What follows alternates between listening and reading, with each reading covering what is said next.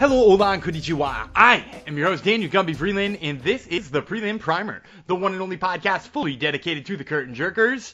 I, of course, am talking about those fighting on the prelims of upcoming UFC fight cards. This weekend is UFC Vegas 47. We got Sean Strickland versus Jack Hermansson in the main event. But, of course, those of you who frequent the show know we will not be talking about that matchup or any of the other fights on this weekend's main card. No, because this is the Prelim Primer, where we're just here to break down the early portion of the card. Now, for those of you who might be new to the show and asking yourself, why just the early portion of the card? Why not break down the whole thing or the fights people really care about? The answer is really simple. The answer is we know you guys know who Sean Strickland and Jack Hermansson are, and we know you know a lot of these people on the main card. But there's probably a lot of names on the prelims that you're not familiar with, and that's where there's a lot of money to be won, whether you're playing daily fantasy sports, you're gambling, or hey, maybe you just want to win that pick'em contest. Now, before I get down to breaking down the prelims for you, I have to let you know that this episode of the Prelim Primer is brought to you by the All-Star app. These days, there are more previews, recaps, analysis, and podcasts than you can shake a stick at. It's all too much, and when you're looking to get that edge and some extra insight, it can be really hard to block out the noise from what really matters. And that's why you should download the All-Star app, because they provide you with expert commentary from some of the most respected names in the sports world, and all of that incredible content is packaged in an intuitive, fully interactive app right there in the palm of your hands, all for free. There's tons of other great features that I'll tell you about a little bit later on, but for right now, just go download the All-Star app in either the Google Play Store, the App Store, or by visiting the allstar.io. Now, usually this is where I would introduce to you the co-host for this week's show, but due to some scheduling conflicts with my co-host for this week, I'm going to be riding solo. So, I'm just going to get you right away started on the breakdowns for this week's show. So, for those of you who don't know, we start by putting 5 minutes on the clock. And we're going to start this round by talking about Miles Johns and John Castaneda. So, Johns is on a 2-fight winning streak. He's got back-to-back knockouts over Anderson Dos Santos and Kevin Natividad. Castaneda, meanwhile, after losing his debut to Nathaniel Wood, has knocked out Eddie Wineland, although that was all the way back last February, and that's the win he's coming off of. So they're both coming off of knockout wins, and really, when I'm breaking down this fight, I think it really should be fireworks. Both of these guys have shown that they have incredible knockout power, and I'm not just talking about the recent ones, the Anderson Dos Santos and the Natividad for Johns, and the Eddie Wineland one for Castaneda, but if you go back in their records, and if you've watched them fight, they are guys who throw with lots of power. So there's a chance that this turns into a firefight. And if it does, you know, it's kind of up in the air of who I would pick here. If this turns into just trading bombs back and forth, I think it gives Castaneda more of a chance than he would have otherwise, which is why you see Miles Johns here as a pretty substantial favorite. I'm seeing him at negative 200 in a lot of places. So the question is will Johns allow it to devolve into that? I actually don't think so. I think he's going to fight a little bit smarter than that.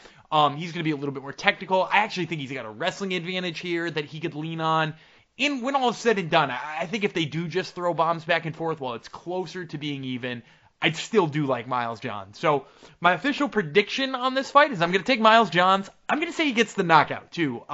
Possibly even a TKO a little bit later on, but I think he's going to get the finish of Castaneda here. And that brings me to the second fight, which is Hakeem Dawodu versus Mike Trizano. So Dawodu lost his 5-fight winning streak his last time out. That's right, he was on a 5-fight winning streak. He lost it to Movsar Evloev. That fight was in July of last year. Mike Trizano, meanwhile, after losing to Grant Dawson in his debut, he rebounded by beating Ludovic Klein back in May, so he is coming off of that win. Now, Trizano, it's an interesting thing, because like Trizano in this case is probably the better wrestler. And Hakeem Dawodu is coming off of a loss to a guy who out-wrestled him. So while Trizano has like a little bit of a wrestling background and has that capabilities, he actually hasn't been using it very much lately, and I think it's probably unlikely that he's going to follow that path Evloev set.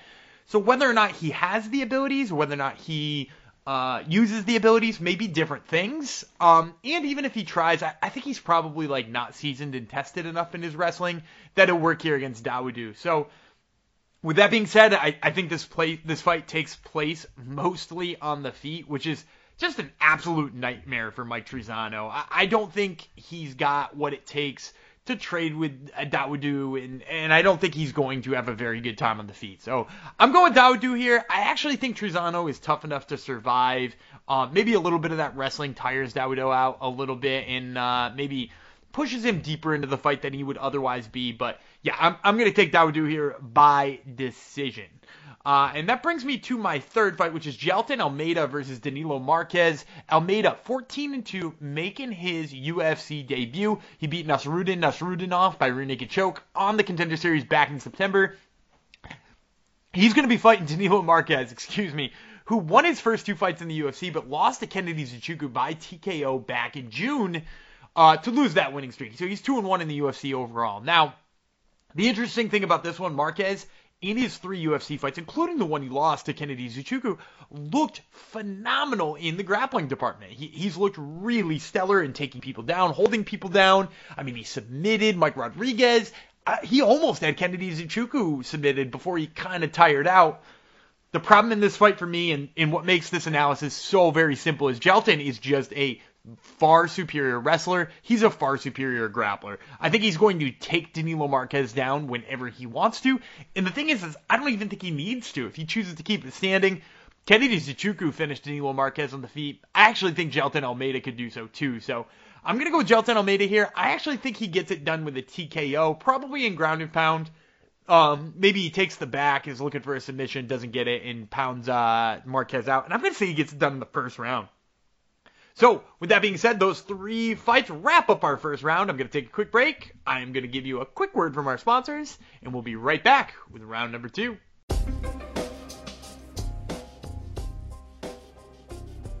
Alright guys, one of my favorite features of the All-Star app, gotta be the player bios. Say you're looking to do a little research on an upcoming fight between, I don't know, Brian Battle and Tresean Gore. Well, you can click on that fight, which is really easy to find in their scores tab, and not only are you going to get when the fight's happening, but you're going to get the opening and current lines for the fight. So you'll be able to see the movement and where the money's coming in on. You'll also see it for overs and unders, and you'll actually get far more than betting lines too, because the app has got their pro records dating all the way back to their debuts, and so much more information about each and every fighter. So if you think this is something that could help you out, go download the All-Star app in either the Google Play Store, the App Store, or by visiting the allstar.io.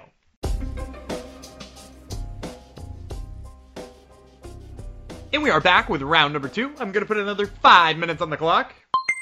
And we're going to start this round by talking about Chidi Bang Bang Njokuani versus Marc-Andre Barriault, also known as Power Bar. So we'll start with Njokuani, who's 20-7 making his debut. 27 fights it took him to get to the UFC. Of course, he had bouts in Bellator and all kinds of other high-level promotions in the meantime, including the Contender Series, where he fought back in September and won his contract over Mario Souza with a ground-and-pound finish in the 3rd round. Marc-Andre Barriault, meanwhile, lost his first 3 fights in the UFC, somehow got another one, and he's won 3 straight since then. One of those did get overturned into a no contest due to a positive test for some things that should not have been in his system, but he followed that now no contest up with 2 more wins. So 3 wins, once in the cage, but one of them, not officially on the record as a win. Most recently, he picked up a decision win over Dolce Lugiambula. That fight was back in September. So if we look at this fight, the interesting facet to me is how Marc-Andre Barriault has been winning those fights. Marc-Andre Barriault is a guy who is incredibly durable. He takes a lot of punishment and just keeps moving forward, and he sets an incredible pace. I think part of what made Dana White want to give him a 4th shot in the UFC is that a guy who puts a pace on like that is always exciting to watch, and he's willing to stand and trade, and he's willing to mix it up a little bit. So that's the really cool thing about Marc-Andre Barriault. Here's the bad news, though. He's fighting a guy who's going to hit him really hard. Chidi Njokuani is a guy with great kickboxing background. You might remember his brother from his time in the UFC a long, long time ago, rather. Anthony Njokuani. He was in WEC as well and things like that. But Chidi Njokuani has got tons of knockouts on his record. And not for just nobodies and people you've never heard of before, but he's been knocking out dudes that you've heard of. I mean, he's got a win over Max Griffin. He beat Melvin Guillard. He beat Andre Fialho. He's beaten dudes you've heard of. So, I really love Njokuani here. I think he probably, deals with the onslaught of Marc-Andre Barriault because he can deal with that kind of pressure And I think he hits too hard. I actually think he's going to knock out Marc-Andre Barriault. I'll say in the second round. And that brings me to my second fight here in the second round, which is Jason the Vanilla Gorilla Witt versus the Fresh Prince Philip Rowe. So Witt has alternated wins and losses in the UFC over his last 4 fights. Most recently, though, he picked up a very badly needed win over Bryan Barberena. That was by decision back in July. Rowe, meanwhile, on the other hand, 1-1 in the UFC. He's coming off of a TKO of Orion Cosce. That also was back in July. So here's the interesting facet of this one, is that we got to see Witt that last time out look way better. Now, granted, the fight before he beat Bryan Barberena, he had gotten knocked out in just 16 seconds by Matt Semelsberger, so we really didn't get to see much of that fight. It would have been interesting, actually, to see how Semelsberger and him wrestled. It would have been really telling. But we actually got a really good view of Jason Witt after that in his wrestling with Bryan Barberena. He wrestled Bryan Barberena up really good, and it wound up winning him some rounds that we didn't think he was going to win, and ultimately a fight that a lot of people didn't think he was going to win. So, yeah, I'm really impressed with Jason Witt's wrestling, and the interesting facet here against Philip Rowe is that Rowe likes jiu-jitsu scrambles and matches. Like, he gets into jiu-jitsu, not tournaments, but like super fights and stuff like that all the time. So he trusts his jiu-jitsu. So it'll be interesting to see, if he concedes a takedown, does he just try to work from there, which I think would be a huge nightmare, or does he try to get back up where he's going to have a 10-inch reach advantage or some ridiculous thing like that? He's very long-limbed versus, Jason Witt, who's like, he's built like a wrestler. So it'll be very interesting to see how Rowe reacts to that. And ultimately, I think it will decide the fight. If he goes to his back and he decides this is okay, I'm going to look for arm bars, I'm going to look for submissions and stuff, he's going to lose this fight. He's going to lose it by decision. If he decides to try to get up, I think there's a good chance that he does enough. Whether or not it tires him out and he winds up losing later rounds or stuff like that, I think that remains to be seen. But ultimately, I think if he does that, it favors him. So when you're logging your prediction on this one, that's what to keep in mind. And for that reason, I'm actually going to go with Jason Witt. I think Rowe concedes enough takedowns here and either tires himself out or just is okay with where he is. So I'm going to take Jason Witt by a grueling decision. And that's going to do it for the end of our second round. I'm going to take a quick break, and I will be right back with round number 3.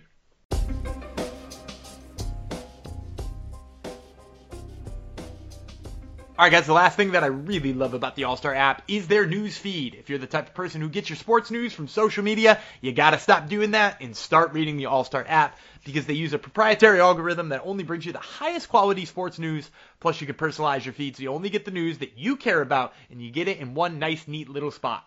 So if that's something you like, and I think it is, you should go download the All-Star app in either the Google Play Store or the App Store, or by visiting the allstar.io.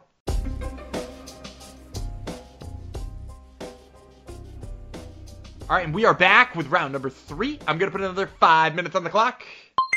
And we're going to start this round by talking about Alexis Davis versus Julia Stoliarenko. So Davis is actually 1-4 in the UFC over her last 5 fights. A really rough stretch for Davis. And the lone win was over Sabina Mazo by decision. And of course, Sabina Mazo is a flyweight. Now granted, Alexis Davis fought down at flyweight too, but she's not really beaten a single bantamweight. She beat one flyweight at bantamweight over that stretch, so it's been a really ugly path for her. Her most recent loss was a loss to Peony Kianzad back in June. That was by decision. Stoliarenko, meanwhile, ain't been good for her either. She's 0-3 in the UFC, 0-2 in this current stint. Of course, she was on The Ultimate Fighter. She got like a finale fight show against Leah Letson, which she lost. She disappeared, went to Invicta, went some other places, comes back to the UFC. She's lost 2 straight since then. Now, granted, they are Yana Kunitskaya and Julia Avila, the latter of which was back in June. So, the big question here is, like, what is Julia Stoliarenko? Is she worth being in the UFC? And is Alexis Davis, like, completely spent? Is this still the same Alexis Davis we, thought pretty highly of at one point in time in her career? Or is she kind of past that? Is it a higher level of competition? What is the problem with Alexis Davis? And for me, it seems sort of like she's out of her physical prime in the way that, like, it's tough for a wrestler to rebound because she's never been the flashiest striker. She's never been the best striker. And she's really only beating people who she can repeatedly take down and hold down. So see the Sabina Mazo fight. Like, that's pretty much what she did for the entirety of that fight.